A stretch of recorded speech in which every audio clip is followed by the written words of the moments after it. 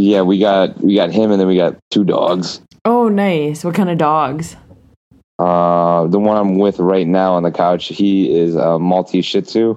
Okay. And then we have a Maltese Chihuahua. She's in the bedroom with Linda. So when you're on your bulking phase, do you do multi Shih Tzus? Oh, that was cheesy. Oh, this one's gonna be full of them, I tell you. It's gonna be great.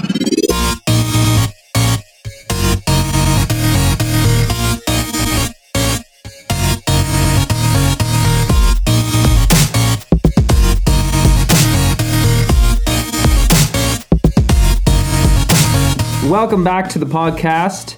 We are actually going to jump back into our running a fitness business series just because I think that fits in well here. And we're here with Mike Salazar from, what's the name of your gym, Mike?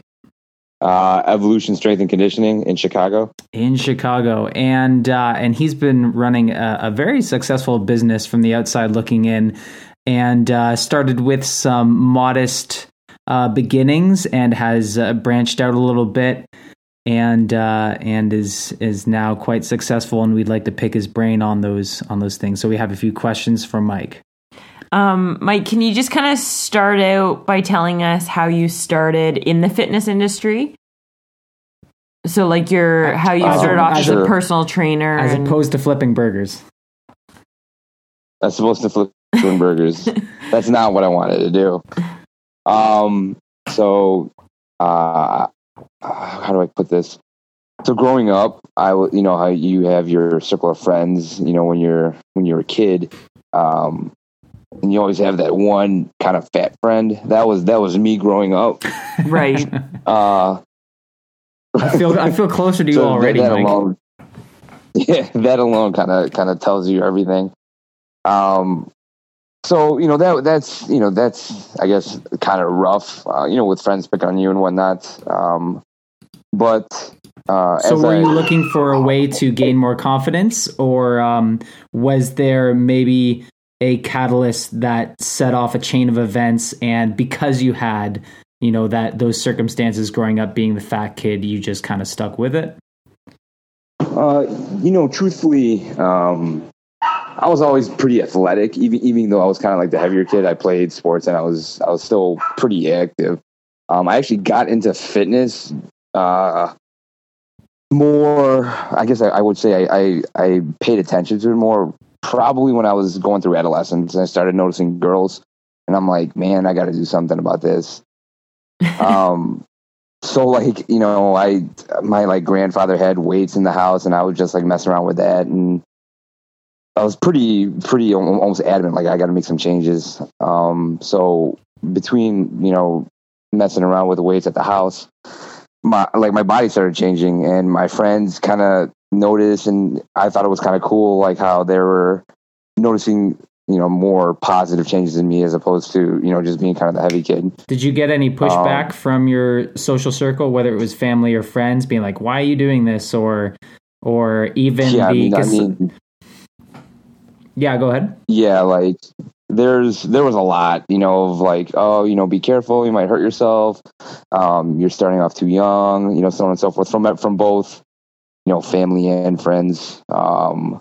But when they realized that, this was something that, I kind of got into, and it's not just a phase. They just kind of accepted it, and then I became like kind of the fitness guy amongst, your friends. So like, you have your circle of friends, and you have there's always that one fat guy or fat kid. And then now that you have, another circle of friends, there's always like your fitness resource, right? And right. So I became that guy. So you obviously started at a young age. So how did you learn about lifting weights? Like, did you just kind of go to you were doing them at home, but then were you seeking out others who knew about it, or did you start reading, or? Good question. So growing up around that same age, I was always a big fan of like superheroes, like Wolverine, the Incredible Hulk. And then I also grew up, watching guys like Arnold Schwarzenegger on TV, and WWF wrestling, and so on and so forth. So I always liked that look. So naturally, I look at magazines and like look up, routines and so on and so forth, and what these guys were doing, or at least what they were saying that they were doing, and you know, those articles. And when I was old enough to get a gym membership, my parents got me one. And I started going to the gym, and again, like with that same level of, I guess, motivation or discipline over the years. I guess initially the first couple months, just like people at the gym would just like notice, like, hey man, you know, I see you're going to the gym pretty regularly, you work pretty hard, so on and so forth. And they would give me, you know, these, I guess, you know, older guys, right? Mm-hmm. You know, looking back, they were probably like in their 20s or 30s or something, would just like kind of give me advice. And, you know, I took what I thought was, you know, valuable, I guess, and then kind of just took that and with a grain of salt and ran with it. And then so that's where I guess that's kind of like the way I got into personal training. I saw trainers there at the gym that I was working out at, and I kind of liked how they were, you know, very, you know, engaging with their clients and watching their clients and seeing that energy and whatnot. And it was a very cool experience for me to watch. And I saw that they were helping their clients and, you know, being better and being healthier and so on and so forth. And they were adding that kind of that health component to their lives. So I reached out to them and, you know, talked to them about, hey, you know, what is it? How do you like being a trainer? So on and so forth. And they were also, you know, very responsive and very welcoming and encouraging. So that's how I guess I got more interested towards that I guess career path. Right. So from that point, did you at this point you're in high school. So did you wait until you finished high school to get a personal training certificate or training, or did you kind of do it during high school at all? No. So after high school? No. So during high school, I was athletic. I wrestled, I played golf, and I ran track. And I guess not here, but like personal training programs require students to be 18 years minimum. Oh, so okay. I had to play the waiting game. Right. So that's what I did. I focused on sports, did well with that, and then, you know, focused on, you know, at that point I was, I guess you could say, bodybuilding at the time. Right. So I just ran with it and kind of, you know, did high school stuff and so on and so forth. And then when I graduated, I signed up for, I think it was an ACE personal training program, and I did that as soon as I could. Then, you know, went through all the materials in the matter of, I don't know, maybe like 12 to 14 weeks or something. I was really, really wanted to get my foot in the door. So that was my first personal training certificate. And after that, I actually started working for that same gym that I was a member at. Nice. And that was in 2004 from what I read from your website?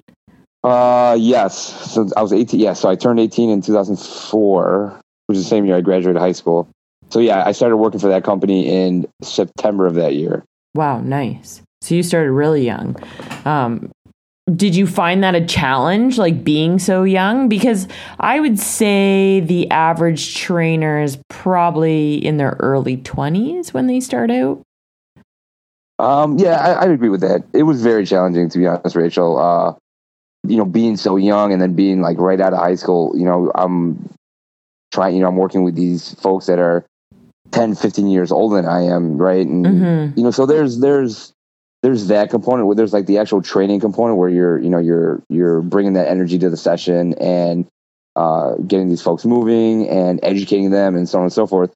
But then at the end of the day, you know, when you're a trainer working for the corporate gym, you got to sell them. Right. So here's me, the 18-year-old kid, essentially, who's, you know, working with these busy professionals, you know, asking them for, you know, X amount of thousands of dollars to work out with me for, you know, for a number of weeks. So it was really, truthfully, when I first started doing that, I actually tried to not tell my folks how old I was. I almost felt that would have been that they'd be put off by knowing that I was so young and so, I don't want to say inexperienced, but yeah, so young and just really just fresh out of high school. Yeah, no, so I lied about my age a lot. I could see that because I personally ran into challenges being so young when I started in the Pilates studio. I was a little bit older than you. I started when I was 21. And people often would just immediately assume I was just the front desk girl. Like I wasn't a teacher or anything because I was too young, or I did get a few comments about like, what would you know? And then I knew immediately it was kind of, they were basing it off of my appearance. Like I must be too young to even have an understanding of how to do these kinds of things. So I can relate to that for sure. Now, I think it was about a year ago, I saw a Facebook post, one of your Facebook posts, and this was when you were opening up your current location, I believe. So you were expanding into new space. But in your Facebook post, you kind of talked about your journey, about how you started out, and the kind of the steps that you've taken to get here. It super motivated me. Everything but the ties with the mob stuff that we didn't really relate. We didn't really relate to that, but the mob stuff or the bribes. But yeah, I found it super motivating, and that's really what made me want to kind of reach out to you and kind of have this podcast with you. So I would like you to kind of tell that story about how you started out, and partially to give the listeners an idea of where we're coming from since we read the post and whatnot. Sure. So where do I start? I'm working for corporate. I'm 18. I end up spending like 4 years working for corporate, learning the ins and outs, and essentially that's what I wanted to do. Like when I was first able to work with someone, I'm like, this is what I want to do. I like helping people. I like seeing them motivated, and I like seeing them excited to exercise. Right. Mm-hmm. So I'm like, I got to find a way to make this work down the line. I can't be working for corporate, getting paid pennies on the dollar. So there's got to be a better way for me to do this. I bit my tongue and I stuck with corporate just so I could confidently learn the ins and outs of what it's like being in the fitness industry, right? The sales, the marketing, the promotion, everything, janitorial stuff, like all that. At the same time, I was also going to school for business. I majored in sports management and business management, again, just to expand, just soak in as much information as I can as about running a business. Right. So that was that's how it started. Fast forward to me graduating college. I graduated college. Great. There were some corporate changes going on with the company I was working for, which were not very favorable to me or my staff. So at the time, I actually got promoted. And I was actually now then running the personal training department at the gym that I was working at. Okay. So they were going through some changes, like pay changes and structure changes and so on and so forth that were it was very corporate and not very fitness friendly. Mm-hmm. So it was very, it was kind of sucking the passion out of me, and I could tell. And so I wanted out. I left in 2007. And then I actually worked I rented space out of a studio not too far from where I was at. And I liked the setup. The gym was cool. The clientele was a little different, but the setup, the business setup was cool. And I thought, you know what? Like, I'm paying this guy rent every month, and I could use that money to start my own business, right? Like I have a brand, I have a good following. People. I was very approachable, right? As a trainer, I was not really, I know it all, and I was not really, machismo, where I would, maybe turn folks away. I was very, you were approachable, magnetic. Very. I mean, it was, and I knew that that's if you're going to be in the fitness industry, in an industry where you're constantly face to face with people, you can't be, unapproachable. You have to learn how to just be cool with everyone, regardless of anything. Right. That's the way I see it. So, I rented space from this guy for about a year. And then I'm like, you know what? I'm going to do it. I'm going to fire the trigger on this. I had spent a year writing a business plan and crunching numbers from all scenarios because I was scared. And so just to give you perspective, this is me at 23, right? So I'm 23 years old, just graduated college. I'm living at my mom's house, and I'm just like, all right, I'm going to take all this money that I've been keeping under my bed, and all of a sudden I'm going to just dump it into this idea. So I wanted to make sure that, I was going to do it right. Also, I should preface that, like, the way I started Evolution and the whole brand was all organic, right? It was all like my own thing. Like I didn't get loans. I didn't have like investors. I don't have an inheritance or anything like that. So right. just like, hustle, right? All the time. Yeah. Starting from the ground up. So starting from the ground up and then making sure that like it's organic, right? You're sustaining it yourself and you're not having other people funnel money in that you have to talk to them later. Yeah. So I opened a studio, right? I had a small studio not too far from where I grew up, right by my mom's house. And it was cool. It was 1,500 square feet. I outfitted it with equipment that I felt were, important. And it was cool. We grew, we had this community. I had my clients that followed me. And what was really interesting is that the staff that I was managing, a year or two prior, ended up leaving the company as well. And they had heard, through the pipeline that I had this open space and they, wanted in. They wanted like, hey, is it okay if we train there? So that's kind of how the model kind of evolved to where instead of it just being me, training out of my gym, it was me providing a venue for independent trainers to right.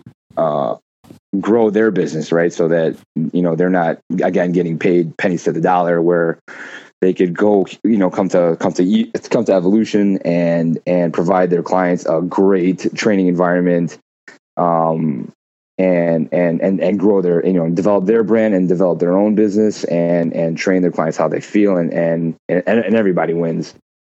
So that's how it started. I like to think that I was one of the first studios to do that in Chicago, which I feel is very fortunate for us because then we got a little bit of a head start to develop the brand and to kind of set the tone and set the standard for that type of, I guess what you would call like a hybrid training facility where it's not very, it's not, machine. It's us kind of teaching folks how to use their bodies as machines, right? So they can get more out of their workouts.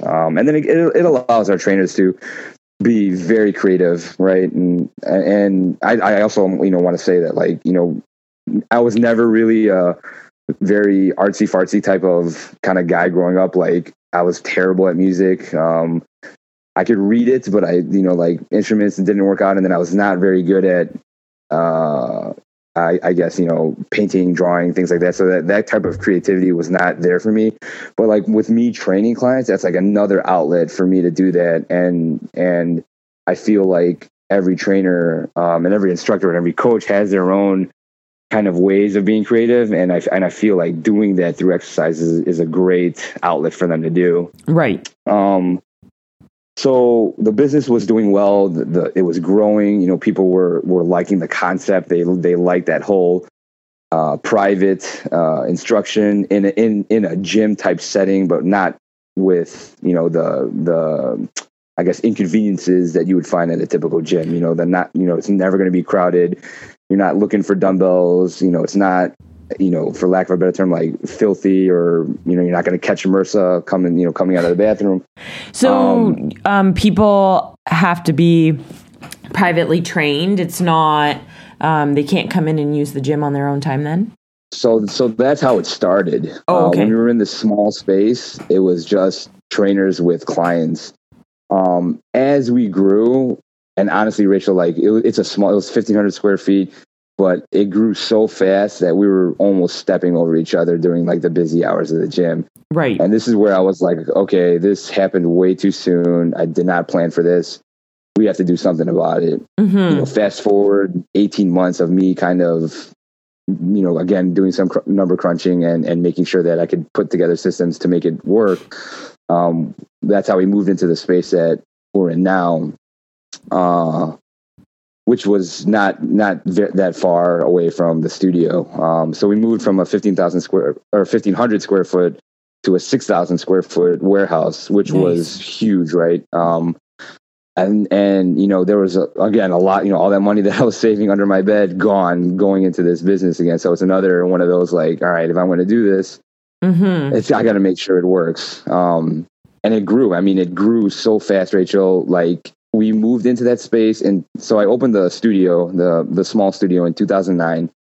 We moved into the bigger space in 2013, and by 2015, we were already like stepping over each other. Like, right. Like what happened? How did this happen so fast? So how did it happen so fast? Dude, man, like it's crazy. Like we haven't spent a dime on advertising. And truthfully, it's just a lot of word of mouth. People like hear about us through the pipeline, word of mouth. The way I see it, like, man, like people, they look for these like corporate gyms, and they're all bargains, right? They're all $40 a month or less, and they go and they're like, oh, this is going to be great, so on and so forth. But if they're folks that are really taking their own fitness goals seriously, they're not. I mean, in my opinion, they're not going to want to put up with all the riffraff that goes on in the gyms. That's like like the crowds and things being on a place and waiting for machines and so on and so forth. They're if they're taking their fitness seriously, they're going to spend that extra $40, $50, $60 right to get the training exactly. To get the training, or even to, a workout that's only supposed to take an hour takes them an hour and 40 minutes because it's like an Easter egg hunt looking for weights at a gym. Whereas, they could come to Evo and it's like, all right, well, we can get the this 50-pound dumbbells are, everything is where they're supposed to be. It's not crowded. They have plenty of racks, plenty of weights, so on and so forth. They're willing to spend that extra money just to get away from that and get their workouts in. Yeah. That I honestly think that's how it grew. And then, truthfully, like it's also the brand. Like we have great coaches at the gym who all have their own kind of specialties and skill sets and personalities that can accommodate a wide array of folks, like regular Mrs. Jones and Mrs. James, or, former athletes that are highly competitive who now just have to, have families and don't have enough time to spend 5 days in the gym. Right. So that's how I feel is, we're unique. Like if people always ask, can you replicate this, somewhere else? Have you thought about franchising, that kind of thing? And then truthfully, like, I believe I could replicate everything that's not human, right? I could replicate the structure, I could replicate the setup, but the problem is like, it's a people, man. And it's people. So that's what makes a difference. Are your staff employees or are they subcontractors? So do they rent the space from you or? Yeah, they rent the space from us. Okay. They're subcontractors, so they're 1099s and they provide their own insurance, and they set their own rates and deal with all the the finances between all that on their own. Interesting. They have their own rate, so each trainer could have a different rate. Correct. However, in order to you probably marshal any undercutting that might go on. Correct. That, right? and these guys know this, man. Like a lot of them when they first come on and they're on their own, they're very like, oh my gosh, what do I charge? I don't want, right. I'm just starting out, so on and so forth. And I tell them straight up, I'm like, you will never get paid what you're worth. So don't ever undersell yourself. Right. And they're just like, what? And I'm like, trust me on this. Like, don't undersell yourself. Because when you do, you'll never get out of that hole. And I find trainers in the industry now just like are constantly like they're all about volume, right? They're going to discount their services so much just to drive up volume. You know what? This is a total side, but My very first client that someone, like I was working in a Pilates studio, but someone was like, okay, I have a friend. They want you to come into your house. How much are you going to charge? I charged them $20 an hour. When I for you to go to their house. That's what I first did. And I totally had to learn not to undervalue myself. Absolutely. But I didn't think she would pay the rate, so I said $20 because I was scared that I wouldn't get the client. But it wasn't about the price. Like, she needed me to come to her because she had young kids. She didn't care. She just wanted me to show up, right? She probably would have paid you 5 times as much, and she would have been like, okay. Yeah, exactly. Which eventually she took me aside and she was like, hey, you can't be charging me this. You have to charge me more. And eventually I feel like trainers need to, there's and both Solomon and you guys both know that, like, there are coaches out there that are very passionate and they're very skilled about fitness. The problem is, like, a lot of them lack that business kind of mindset, and they may be able to get by and make money, but not all of those guys that don't, or those trainers and folks that don't have that business mindset won't ever be able to truly, like, capitalize on their passion for fitness. Right. And, like, for me, I have to say, I probably don't naturally have a business mindset. I have very much an administrative mindset. Like, I'm very good at, like, doing schedules and whatnot. It's her way of saying she's really good at bossing people around. Maybe. Pointing fingers and do this and that. But the business side has been a huge learning curve. Mainly, like, I'm hearing you, like, constantly say, punching the numbers. That has been a huge learning curve. For me, just because I've never had anyone teach me that. Now that we have a business coach and whatnot, I'm learning that. So, there's so much that people don't even know that goes on behind the scenes. And even me, I'm just like, oh my gosh, constantly sitting there. I swear all my spare time is calculating. I mean, and it's not going to stop, Rachel. No. Keep going. like $60 an hour or in that realm sounds great on paper, but logistically, there's just so much stuff that you end up doing that ultimately really justifies that price point. So much stuff that you're doing outside of the classes that you're running, outside of the sessions that you're running with people. There's a lot of work that you have to do. And if you're one of the good ones and you really care about what you do and you care about your clients, I mean, that's where it's that time spent outside of the session that they're really paying for. Mm-hmm. Absolutely. And that's one client, Solomon, if you have 10 or 5 or something like that, you're talking about lots of time. I mean, exactly. I mean, look at today, I'm like, hey, Rachel, like, 8:30 is fine. And then you're like, hey, you ready? I'm like, shoot, I'm still at work. That's actually what I said to Sully. I was like, guaranteed. He probably finished with a client at 8:30. Then he has to clean up the gym, put everything away, and then go home. And then, like, be a father, be a dog, be a dog owner, be a husband, do all that. There's so much other than work that still has to exist. Right. So your business, it does strength and conditioning.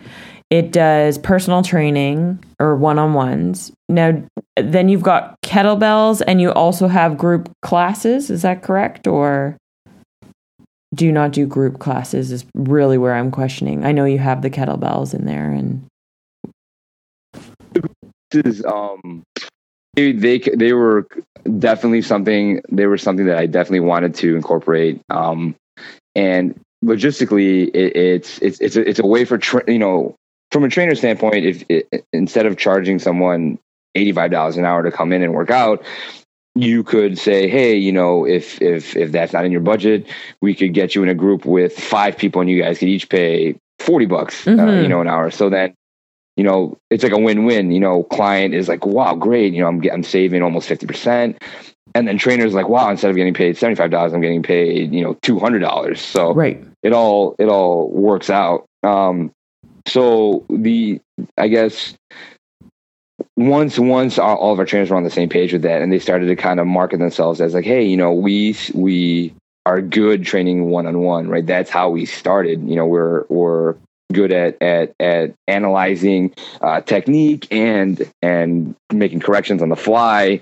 You know, let's take that and offer it to a small group, right? And then we use the term small group just because we don't do anything that's like 30 people at a time, you know what I mean? Because then you kind of lose that ability to analyze and that ability to kind of control the session itself. Then it just becomes very it's like a machine, right? You know, you turn it on, it goes, turn it off, it's done. You know, there's not a lot of one-on-one that goes on there.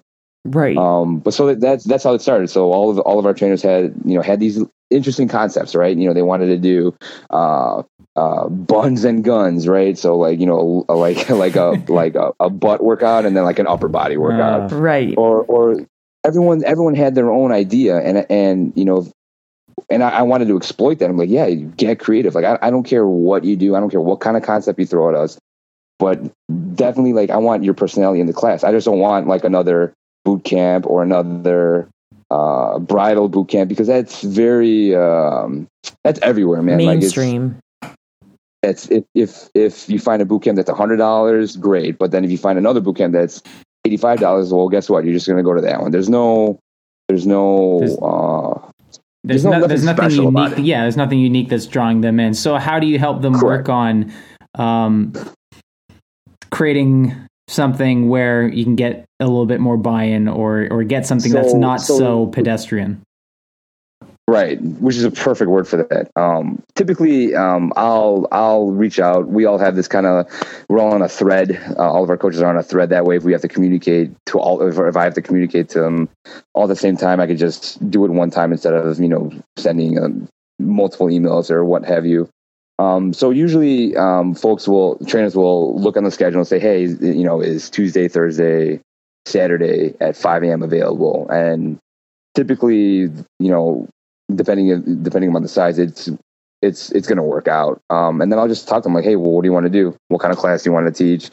You know, give me some ideas, right? Mm-hmm. You know, I'm not going to do it for them. I'll tell them like, hey, you put something together, like your proposal, for lack of a better term, and then run it by me. And I'll give you and I'll be very transparent, and I'll tell you like, hey, that's a great idea. You know, you're onto something, you know, keep going in that direction. Or that's terrible, or, you know, it's lacking creativity, you know, put some more thought into it, so on and so forth. I really want to try to have them do it on their own so that they could actually say that it's truly theirs, right? If I feel like if I coach them, it's like, oh, that's basically my idea, you're doing it, you know? So I want them to, you know, it's like little birds that I'm trying to like nurture. And then I eventually want them to like go on their own and just do it on their own, you know? That way it's less for me to do, so I could, you know, focus on what's more important. Yeah. But that's how it goes. So, you know, we'll have different classes, and each class will have their own concept.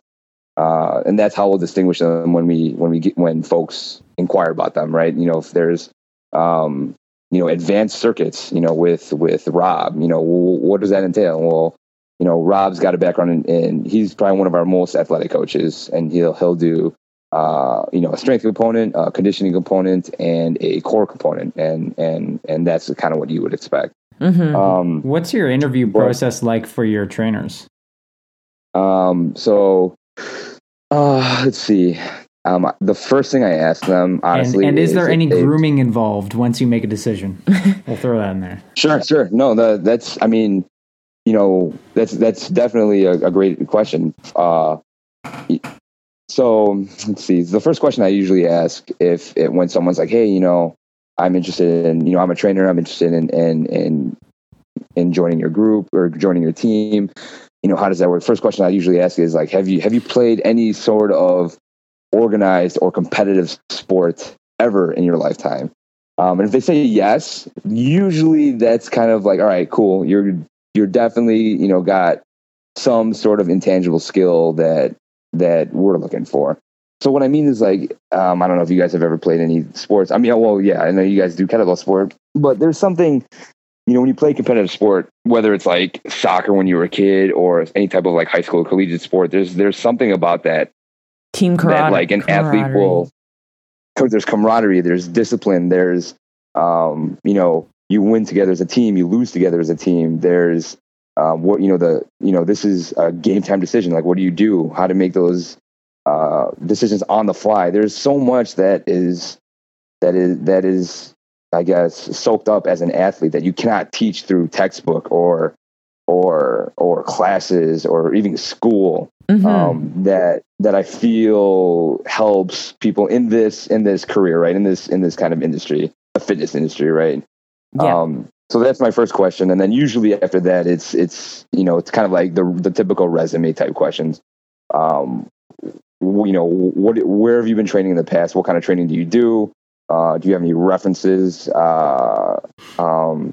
of this. I kind of like things of that nature. More recently, I've actually been asking them to put either myself or another one of our coaches like through a 30-minute workout, giving like specific parameters, meaning like, Rachel, hey, you want to work here? Great. Have you played sports before? Yes, I was a swimmer. Awesome.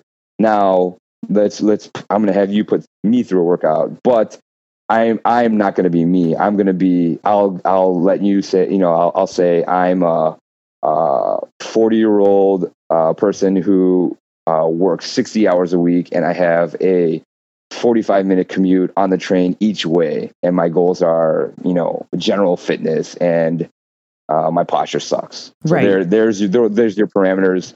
Work with it. Take whatever 15 minutes to prepare, and then walk me through kind of like a typical midweek session. So if they're able to do that without, I don't know, maybe too much stumbling, and not a lot of grooming from me at the time, then chances are now, assuming all their papers are, like their certificates and insurance and CPR is all good, then we could definitely, bring them along and start to kind of help them grow their business. So if they can't do that, if it's more like, hey, this is why, if it's not, if that initial interview doesn't go as well as I wanted to, I'll just tell them like, hey, I need you to spend more time working wherever you're, at the gym that you're currently at, and focus on these. And then maybe in 6 months or a year or so, contact me. I'm not going anywhere, and we could see what kind of skills you have, if they've improved, and we could kind of go from there.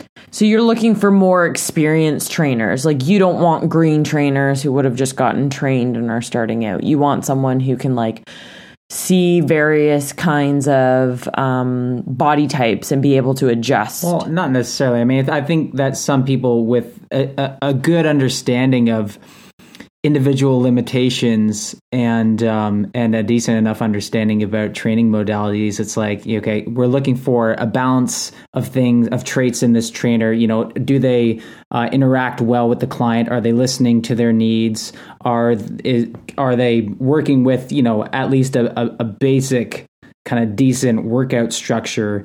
And how well are they able to deliver that? I guess. Right. I mean, yeah. Yes. I mean, it's going to be one of those where like I'm going to have to like look at them on each individual basis, and if I have to, I'll ask one of our other trainers to be like, hey, come with me on this and let me know what you think, so on and so forth. Right. It's like how we say that you can have the best program on paper in front of you, but there are those other intangibles that can matter so much more in terms of putting that into play. And so when you're bringing on a new trainer, you can overlook certain things if other things make up for it and stuff like that. And so, are there certain things that you'll weigh more heavily than others? Like, will you weigh the personality over their experience a bit more? Yes. So, so there's a lot, right? So, so with the trainers that we do bring on, and with the business traffic as it is, I try to, I'll let them know like, hey, I'm here to make sure the gym is running smooth, and I have my own business to take care of, but I want to make sure that the business is a machine that keeps running smoothly, right? Mm-hmm. So we have, Evolution's got a brand. So if I bring on guys or girls or coaches, what have you, on, and we're getting inquiries about, hey, I'm looking for a trainer for this and that. I want to be confident in making recommendations, saying like, hey, thanks for reaching out to us based on your initial consultation. I feel like you would work best with X, Angela, so on and so forth. Right. And I want to make sure that, I'm vouching for Angela, right? She's going to be, representing the brand, herself, and my integrity, right? So I want to make sure that whoever I make that recommendation to, I'm very confident, 100% stand by that recommendation. So if I don't feel that, I'm not going to bring them on, just because it's not good business, right? Yes, maybe this trainer, even though they're not what I'm really looking for, may be able to bring money to the business, but at the same time, that's great, fine. But if they hurt the image or the brand, and if they're not congruent with what I feel, is so are you looking for trainer buy-in to what you're trying to deliver? Like, is that sounds like that's a really important piece for you? It is, Salman, and it's like there's other intangibles too. For example, if I'm talking to them and they can barely make eye contact with me, like, that's going to be impossible for you to grow a business like that. Right. Or if I'm chatting with them and I can barely hear them, and we're in my office and maybe they have trouble speaking in public, that's going to also be a very big limiting factor, I think, down the line. And these are all things that they could work on, but they have to be willing to, critique themselves or take this criticism and build on it. Yeah, this is right. I'm going to build off this. I'm going to work on it, and then I'll come back. And we've had that happen a few times, 2 or 3 times, where trainers would come in and they would leave a voicemail, and I could barely understand the voicemail. We have to reach out to them, and I'd meet them, and I'm like, "You're a kid. Like, I need you to spend more time at this corporate gym and work on these things." And they're kind of disappointed, and which is cool. But I tell them, like, I'm not shutting the door on you. I'm just saying you're not ready. This is a jungle that you don't want to get into yet. Yeah. Well, and I think I want you. Go ahead.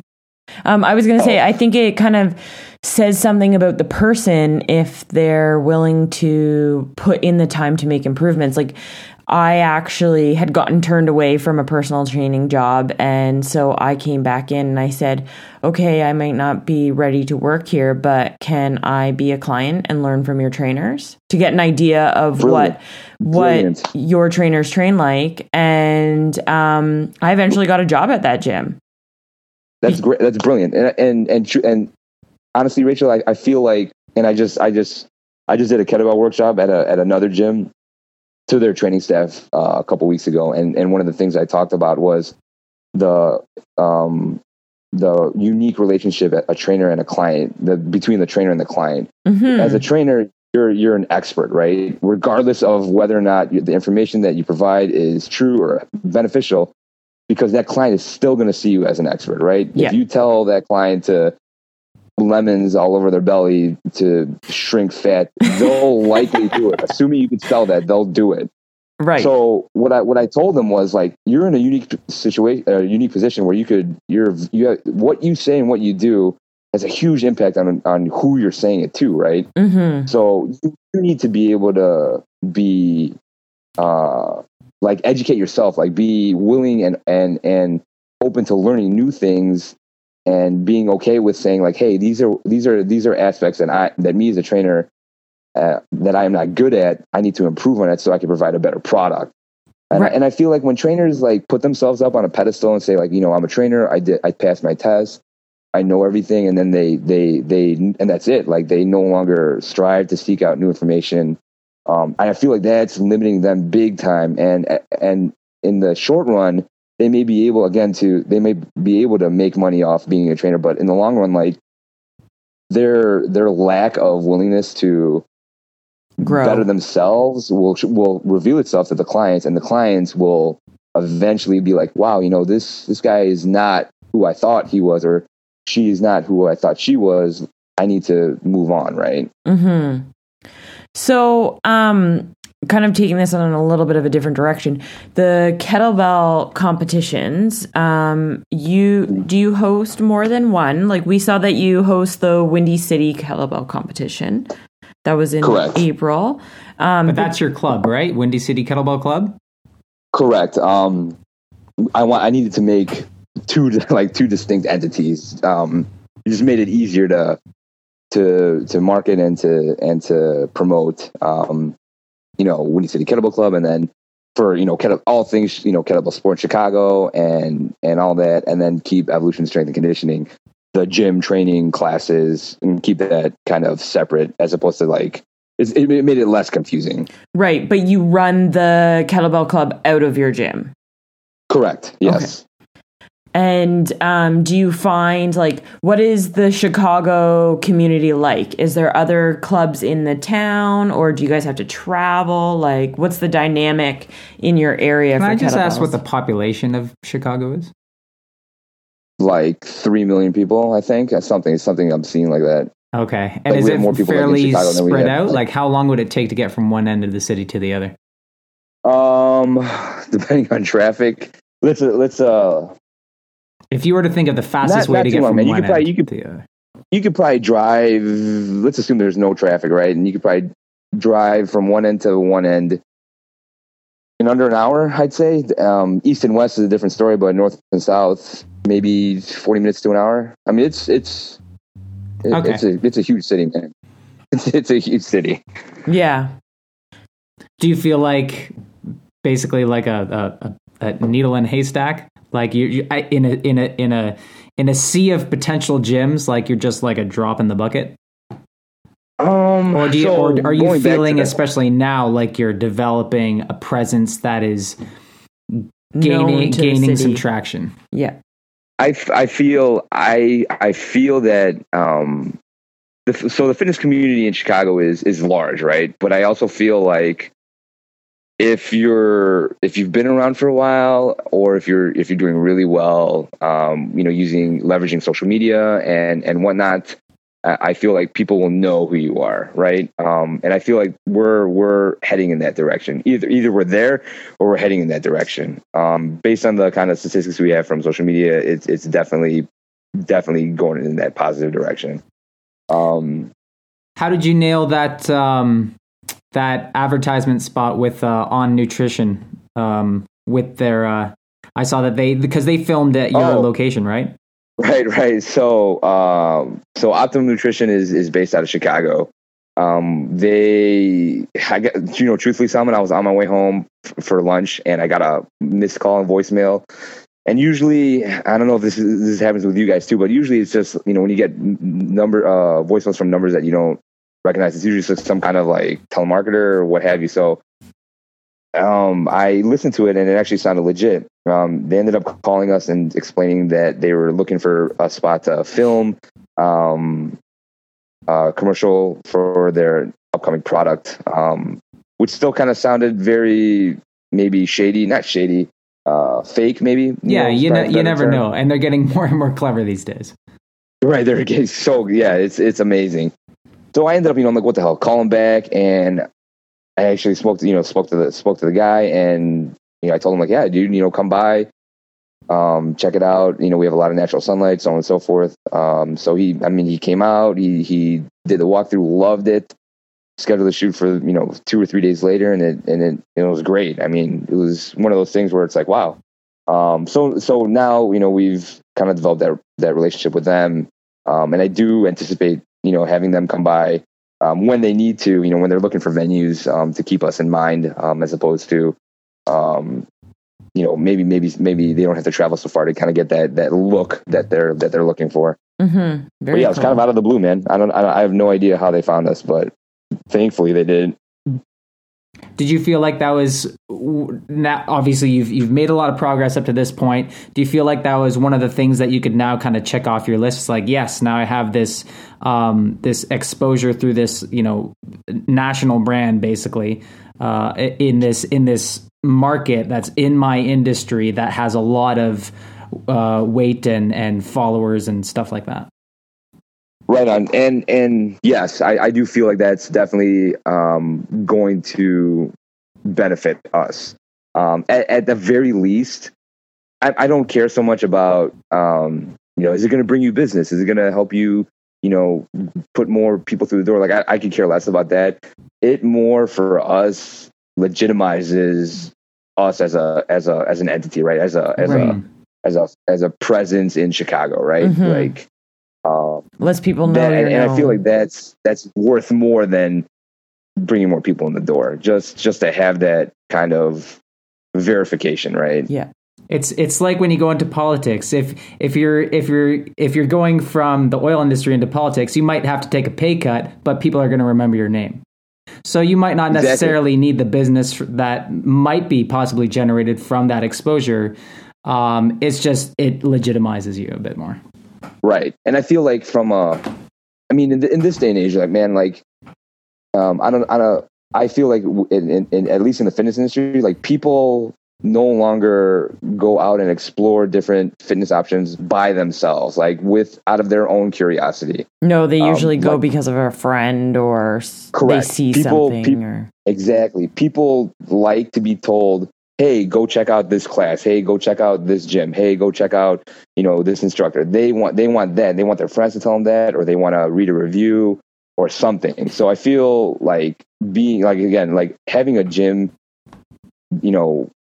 being validated by that is much more important than just driving in numbers right through the door. Mm-hmm. So do you have are you hosting another competition coming up in a couple of weeks? We are. So traditionally, the Windy City Kettlebell Club has hosted two competitions, the Windy City Invitational, which is in the spring, and then the Windy City Open, which is in the winter. This last year, we partnered up with RockFit, who's also a kettlebell sport club in the Chicago area. We actually hosted the Chicago Kettlebell Classic, which is the longest running Chicago kettlebell competition. I think they're going into their 6th year this year. So they were the first ones to, Rock was the first organizer to host bring kettlebell sport competitions into Chicago, and we're happy to partner up with him and host his competition. That competition is June 9th. So that's coming up. And then we're also, the Windy City Kettlebell Club is putting together a long cycle only competition. We're calling it the Chicago Long Cycle Championships, August 4th, which will put 4 competitions on our calendar. It kind of works out that we have almost one every quarter. Nice. And so you hold them inside your gym? We do. We hold them and is that sorry.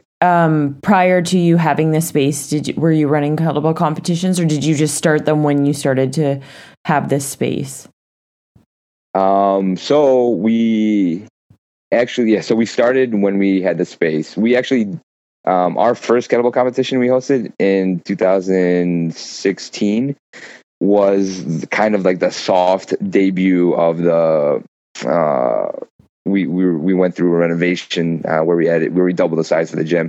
That was kind of like the soft opening to debut that space, which went well. Okay, very cool.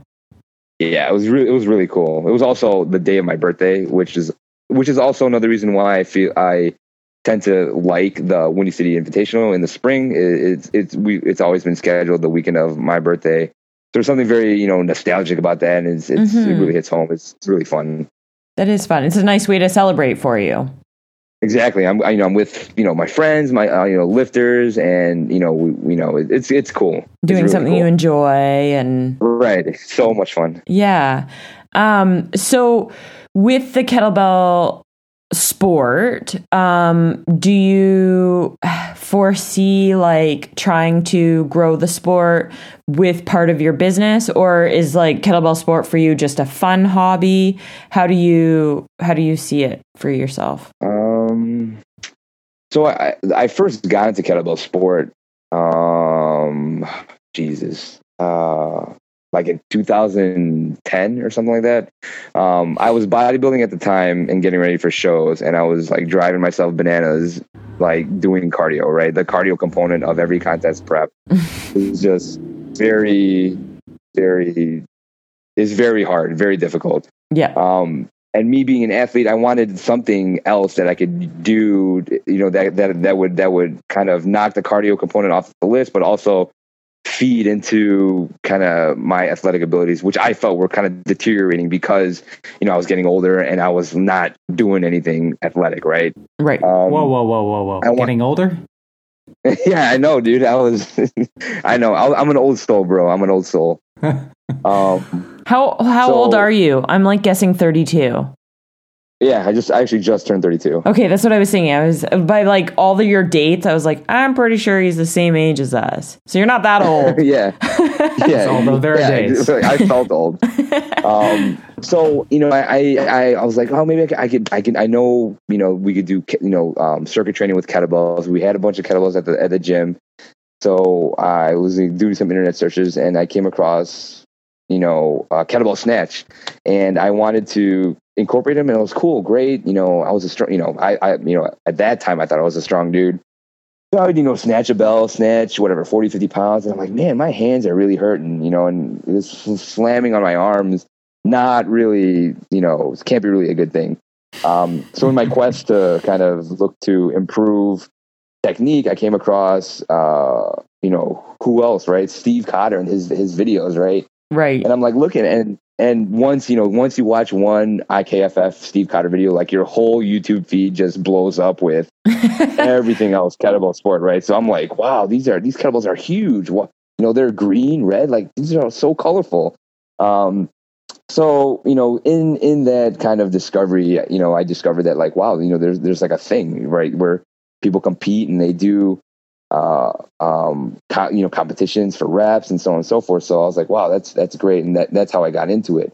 Now how do I want to grow it, if I want to grow it, or is it just a business thing that I want to do? Truthfully, like I like kettlebell sport. And I find it fun, right? For me, it's all about training, right? Just kind of anything I could do so that I don't have to, sit on a treadmill or sit on a bike or what have you for X amount of minutes, and it's fun, man. Like and that's how we introduce folks to kettlebell sport. Is we tell them it's like a fun way to exercise. You're exercising, but you're also learning about your body and working your heart and so on and so forth. And truthfully, like all of our folks that first get into not even kettlebell sport, but even just working with kettlebells, feel so much stronger when they leave, when they're done with the workout, right? Yes, yeah. So there's kind of like this empowering feeling, which I still feel, training with kettlebells, and for students or clients that are feeling that same thing is really cool. So I like I like having our team grow, and I like getting new folks in, and the issue is with kettlebell sport, like and training for kettlebell sport, it takes like a special kind of individual to really want to do kettlebell sport and do it well, right? And not just lift the same weights all the time and put up the same kind of range of reps and so on and so forth. That that's fine if you want to do it as a hobby, but like for someone that wants to, like, I want to improve, I don't want to see my numbers improve on paper and so on and so forth, it takes like a really kind of insane type of craziness, kind of like I want to get in this, and I want to practice, and I want to get better. You're really selling this to the listeners. It's like a different animal, man. But I feel like when it's no different than when people want to like better themselves through fitness and so on and so forth. They just got to put a lot of energy into it. But truthfully, I'm happy to do both. I'm happy to, and we're happy, everyone here at the club is happy to help folks who are just looking for general fitness or just looking to even better their skills with kettlebells. We're that, and then our team that's growing, they're crazy like us, man. They're just like, what do I got to do to get to that 10 minutes? What's happening? So on and so forth. They're all very kind of surgical, right? When they're analyzing what, mental strategy, conditioning, strength, technique, So, and that's kind of cool because we're all students in this anyway, right? We're all still babies in this whole sport. Yeah. So it's fun kind of discovering it and like sharing it with others as well. Well, and I think what's super motivating is seeing how excited new people get about the sport. Like when they learn, like, oh, they can goal set and it's not about the other people on the platform. It's about improving their numbers and just how motivated. Like we had a client come out to a competition. She just watched because she wanted to kind of get a feel for it. And she was so excited just watching. And then she was like, now I'm going to do it. And then she's done our in-house, like, little stuff that we've done, and she's gotten super motivated. It's rewarding for us as trainers, and really Sully's the coach and I'm just like the little cheerleader in the corner, but it's super motivating for us to see how happy that makes people. Like right now our focus is growing our team and just making people have fun with it, enjoying fitness, because I think that's always a challenge for people in general. When they want to start working out, it's like, now I have to go to the gym. Where if we can make it fun, right, they're going to show up. And that's kind of what kettlebells 100%. Does. I'm all for them having fun. 100%. What I get my kicks on is when, you know, Miss Jones or Miss James, like we talked about earlier, goes cyborg mode, and you can see it in their eyes, and they're like, "Oh yeah, I'm gonna own this. I'm gonna own this set." When the housewife picks up the 16, and they're like, you know, I may do only 5 reps or 10 reps, but I'm gonna do them. Yeah. Oh yeah. Absolutely. They kind of have that that stone cold look on their face. And they're like, yep, totally. That just happened. Yeah. Yeah, and it's exciting. Still gives me goosebumps, man. Still gives me goosebumps. Yeah. No, it's really nice to see just clients grow, right? And kettlebell sport is a nice way to guide people in that direction. If they don't have that guidance. I've got some specific questions for you. Who does the programming for your kettlebell club?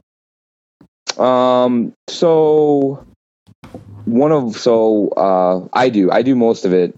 Emily, who is kind of our special team snatch coach, she does most of the snatch. She does my snatch. You know, she does my snatch program. She does Linda's snatch programming, and then she does the snatch kind of technique when we're all together in a group. She's actually coached by Dennis Vasilov for her own training, and so her program is Dennis Vasilov, and then because we're with Emily, and we get to see her lift from all angles in person. I'll do my best and my part to give her feedback on her programming as well. So that's kind of part of it there. The other thing I wanted to ask was, okay, so if she's doing snatch programming, including your snatch programming, so who's doing your long cycle programming? Are you self-coaching for a lot of your stuff, or do you have a coach? I am self-coaching for most of my stuff except for snatch. Okay, so when you host competitions or when competitions roll around, I mean, as of right now, or at least the past couple of years, how many competitions have you done? Have you participated in? Have I participated in, or have we hosted? That you've participated in. Oh, Jesus. I don't know. Maybe. Let me think about that for a second. So it's 2017. We've done 1, 2, 3. So I competed 6 times last year. You know, you could have made it easy and just said all of them. Yeah, I did a lot. Okay. It almost feels like, I know last year, it almost feels like I had one every month. This year, I've competed in February, March, April, nothing in May. I'll compete in June, August, and in September. So that's, 6 or 7? Did you go to Cali in February? We did, yes. Oh, nice. So that was us in February. And then March, we were in Michigan. April was our meet.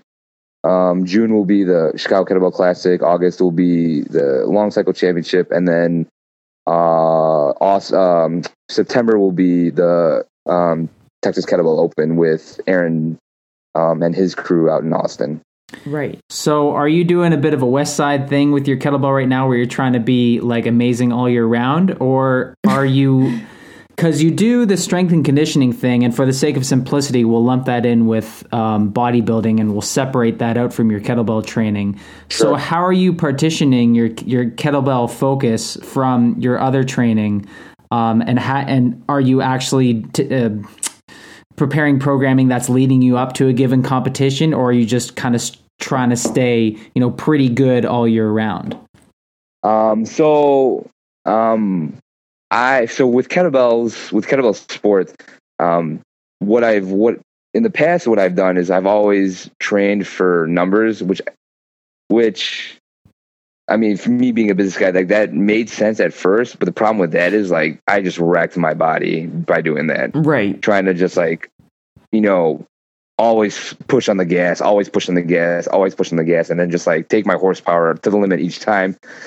It never really I never walked away from like a training session being like, wow, I actually learned something. It was more like after every like long cycle session or what have you, I'm just like, yeah, man, I totally crushed that, Then after a while, it was like, God, I'm hurting everywhere, right? So I actually had to take a break from long cycle and move into like biathlon for a little bit, just for the sake of I didn't want to lose any technique or just fitness under the bells, but long cycle was just destroying me.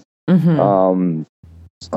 So truthfully now I've actually backed off a lot on frequency. Training with bells, and I basically will look at what event I'm doing at a certain comp. So, for example, I'm scheduled to do a 5-minute triathlon at this June comp, and then I will like look at the X amount of weeks leading to that competition, and then build my programming to make sure that I peak for whatever for whatever the events I'm at for that comp. Mm-hmm. Does that make sense? Mm-hmm. So since I wasn't doing long cycle, like I haven't cleaned a bell in forever. So I was just training biathlon for a while. And then prior to just training biathlon, I was just training snatch. So the last 4 months of 2017, I only did snatch. So there was kind of like I guess you'd say like a rude awakening. I'm like, I don't have to train all 3 lifts all the time.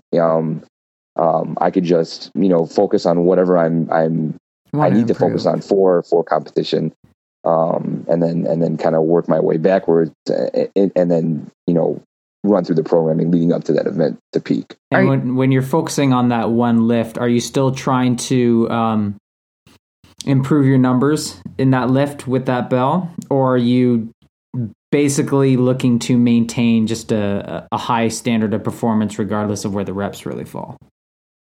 So I was always a big fan of train. When during your training sessions, you should learn from them, right? The training is just like practice, no different than like if you're going to practice singing or something. Just for your conversational purposes, it should be just that practice where you're looking to improve and you're looking for certain aspects of whatever your skill is, and you're addressing them for that session. When it comes to competition day, it's like at the end of the day, it's all about reps, right? So,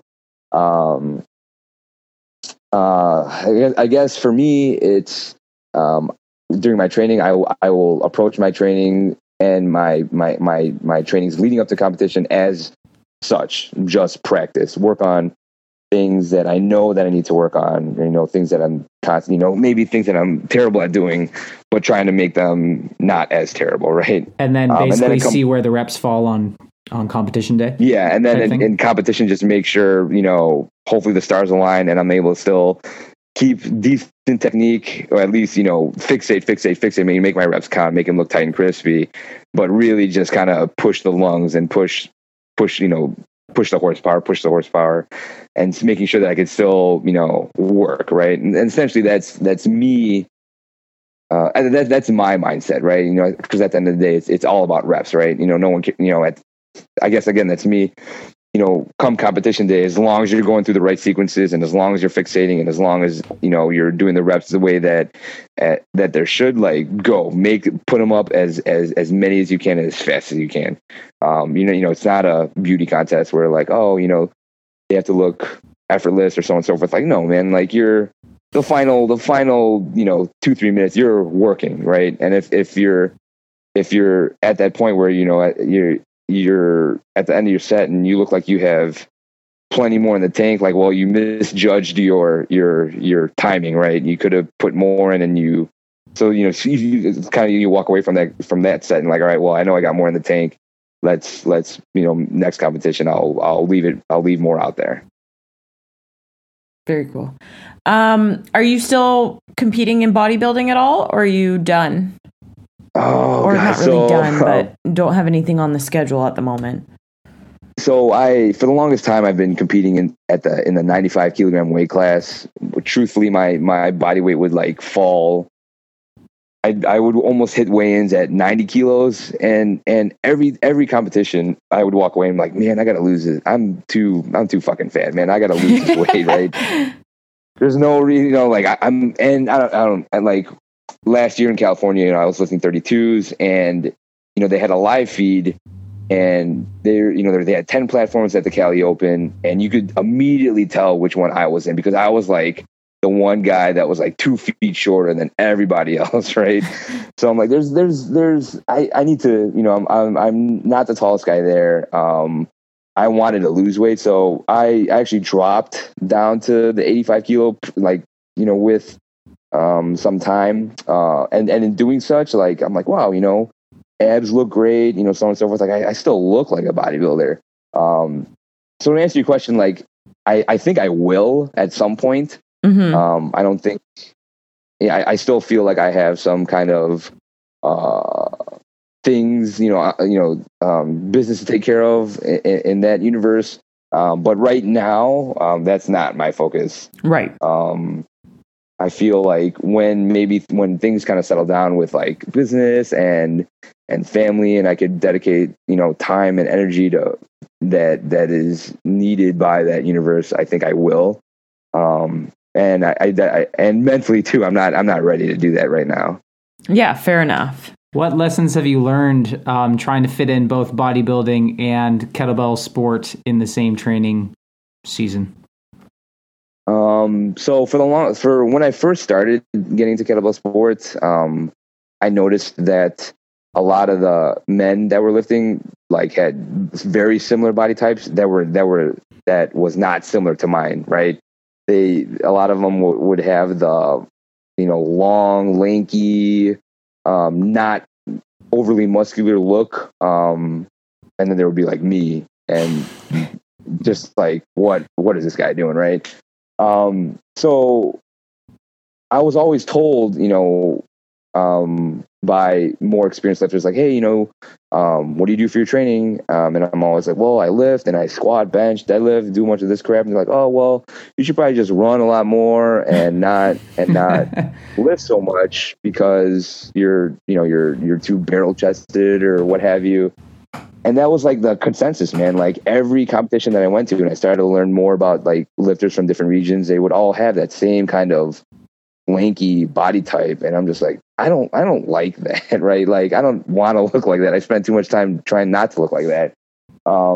So I didn't, right? I still kept on lifting, and still kept on lifting bells and getting under them. And it really just took some time for me to just like learn my body and learn what it meant to like really relax in your rack position and to kind of get that thoracic mobility, and which is still an issue for me. But it gave me a new respect for, being mobile, right? And like being mobile when you needed to be mobile, but being stable when you needed to be stable. Right. So do you feel like you have to work on your flexibility a little bit more just due to your muscle mass, or?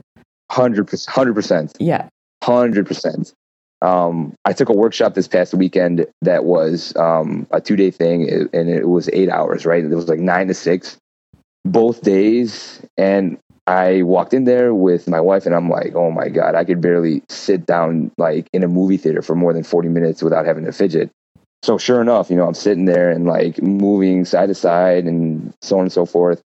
And every time they gave us a break, I would get up and like go to the back of the room and like lie on the ground and get into some yoga poses. And everyone's like, don't you own a gym? Like, what's wrong with you? And I'm like, dude, I can't sit down for that long and just feel all locked up like that. Yeah. I joke around and I tell people all the time, like, if you're in like one of those workshops, you could always tell who the fitness people are, because they're going to be the ones in the back, constantly standing up, constantly like going to the bathroom. Like, those are going to be the fitness guys. It's true. But yeah, I mean, Rachel, to answer your question, yes. Like, I feel like I spend a lot of time mobilizing before lifting, both, before I get under bells and before I get under the bar. I feel like I have a deeper respect for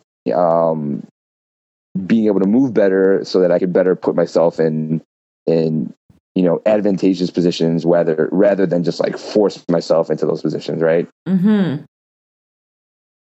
I think the amusing irony when it comes to that little bit of pushback that seems to be there against having some muscular bulk in the sport of kettlebells is we always seem to hear this dialogue, oh, it's great for any body type and anyone can do it. And then it's like, oh, but God forbid you have a few muscles. God forbid you have some biceps. And it's like, okay, well, tell me what the difference is between the person who has the barrel chest that's barrel chested because it's fat, and the guy who has the barrel chest because it's muscular. Tell me what the difference is there. At least the guy who has muscles has functional tissue that will at least give him, some form of advantage over the guy whose extra tissue is not functional. Well, it's just squishy. It's just squishy. One observation I notice is guys with biceps. I think sometimes the judges have a hard time knowing lockout. It seems to sometimes get called a little bit more on guys with biceps. I know people always comment about Sully's biceps, but how they're just so big and round. Well, even when we were in Korea World, someone's like, "Oh, you have you stopped lifting weights? Your biceps look smaller." And I was thinking, no, he's just leaned out a little bit just from all the training is really what it is. There's actually a series of selfie shots that people take with me where my head's cut out and it's just my bicep with them. Oh, that's great. I love that. But yeah, I don't know. I think sometimes maybe that's why it's discouraged. Not discouraged, but I do think that judges maybe have a hard time with the fixation of the elbow, or even their overhead positioning, depending on how tight the person's shoulders are. I haven't heard anyone make a deal out of that. I would have to say, if you've got good terminal elbow extension, then it becomes almost a moot point, because if you've got good elbow extension, then it's pretty clear whether your arms are straight or not, and how well you can hold that overhead position. But there are instances where I feel like, okay, would I feel more comfortable in the rack if my triceps were smaller or bigger? And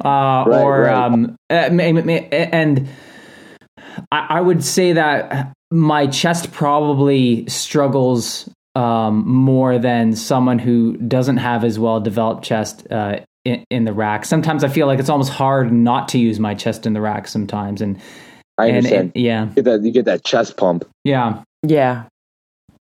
Rachel's like, yeah, totally. I totally have that problem. Anyways, No. Rachel, do you have any further questions? No, I think it's probably late for you, eh, Mike? Yeah, I'm usually finishing up work at this time, but I made sure to get that done before I left. You're a sweet guy, Mike. You're a hard worker, that's for sure. Non-stop hustle. Yeah, no, I think we touched on most of the stuff. What about the intern? Oh, Sully wanted to ask about, he did come across that you had an internship through the university for students. Can you tell us a little bit about that? Absolutely. Again, this goes about how, sometimes we get contacted. We've been contacted by local universities in the past asking if we'd like to participate in some of their programs for their students. And I never really had any ties to any of these universities. Just because, I didn't, right? I didn't go there. I didn't know anyone that went there, that was close to me, so on and so forth. But you were hoping there might be an honorary doctorate out of this if you... Oh, that would be great. That would only validate everything, right? It's all about validation, right? So we recently got contacted by the university that I went to, Loyola University, and they reached out to us, asking if we would be interested in becoming a site for their exercise science program. And I totally jumped on it. And I said this before, I went to Loyola, and I want to thank them for, this is my opportunity to give back to them, for giving me the tools, that helped me succeed. So I didn't know what to expect, right? Basically, they had given me the contact information for these 4 students that were going to come by. I scheduled time to meet with them, and I met with them, and it was cool. A few of them were fitness minded, some were somewhat interested. Didn't maybe not as fitness was not that important, but they understood that it was very important, and so on and so forth. But truthfully, we met in December. And I told them, like, hey, this is gonna be my first rodeo doing this. I'm gonna try to keep it as structured and engaging as I can. But you're in this until April, so we're talking 5 months of it. And truthfully, man, like it's been an awesome experience. And showing them the ins and outs of the business, and learning from them. Learning from how I could be a better coach, a better trainer, a better manager, a better business owner. And then, we got close and we're able to, help them, right. Give them a sneak peek of what it's like to own, run, and manage a fitness business. Speaking about kettlebells and interns, right. One of the interns, actually 2 of them, actually learned how to do, both 1 and 2 arm long cycle lifts. Nice. As part of they had to do like a end of a midterm, and then like a end of year kind of report / project. One of them did it on kettlebell sport, and then the other one did it on diaphragm breathing, which I was also kind of big on. Very cool. But the one of the guys actually is going to compete at the competition in June. He signed up for a 5-minute set. But I told him he knows he's got 5 minutes in the bag. And I told him, like, dude, the clocks are going to go to 10 minutes anyway. If you get to 5 and you have more in the tank, just keep going. Mm-hmm. So again, I had such a fun time. I loved having him over, and I loved, being able to kind of teach, right. Guide them, per se. And it was also fun to just kind of shoot the shit with them. They're 10 years, I don't know, what is 10? Yeah, they're 10 years younger than me, 9 or 10 years younger than me. So, I'm like super hip now, like with how the college kids talk. So I know all the cool slang words and what's going on and so on and so forth. But they're done, right? They've graduated. Again, it's like talking about the little birds flying away. So it's kind of sad, not having the interns over. But we're getting a new batch in the fall, and again, I'm looking forward to having him over, and I know the rest of the gym is as well. And then I hope to fine tune kind of the program that I put together for these guys, and just hopefully make it improve on it year after year. Right. Very cool. Now the next step, of course, is to get some of those fitness business management people running your competitions for you, and then that would be just gold. Yeah, all you have to do is show that up. Would, man. Yeah, it would. Truthfully, Solomon and Rachel, like we're, like we have a great kind of back end type team that kind of does a lot of the work, a lot of the behind the scenes work, running organizations. We were actually trying to see if we could package that and like offer it as a service. Cause I mean, this, like, there's not really, a standard when going to competitions. It's kind of like, well, you kind of show up and it's going to either be like well run, or it's going to be, could be run better. Right. Yeah. So that's kind of something that we're still working on our end. But we definitely want to see if we could set the new standard for how competitions are run, and kind of learn from the other competitions that have been around longer than we have, and kind of just like take what we feel is important and kind of build on that. So that's kind of something that, again, another kind of side project of many that we have over here. Very cool. Yeah. Awesome. Well, thanks, Mike, for sharing all of those interesting things with us and answering our questions. And Rachel, is there anything else that you'd like to say? I just keep thinking, like, I keep saying to Sully, I want to go to Chicago. Just instead of like landing in the airport, I want to actually see Chicago. Right on. Yeah. And we've always kind of been like, oh, what competition should we do this year? And for sure, we're going to have to make your competition one on our list. Absolutely. Well, it's already on the list. It's on the list, and we just got to check it off. And I'm just thinking in my head, okay, when are we going to plan this? Because I would love to see your gym, too, and just kind of get to see what you're doing, because I just love seeing people succeed, and it's been awesome talking to you. So I really appreciate you sharing your story with us. Mike, how can people find you, and where can they follow you? Business website's evofitchicago.com. That's EVOFIT Chicago.com. You can follow me on Facebook at Mike Salazar, or on Instagram at EvoFitMike. Awesome. Thank you so much for talking to us, and we will chat with you soon. Thanks for having me, guys. It means a lot. Yeah. All right. Thanks, Mike. Have a good night. You too.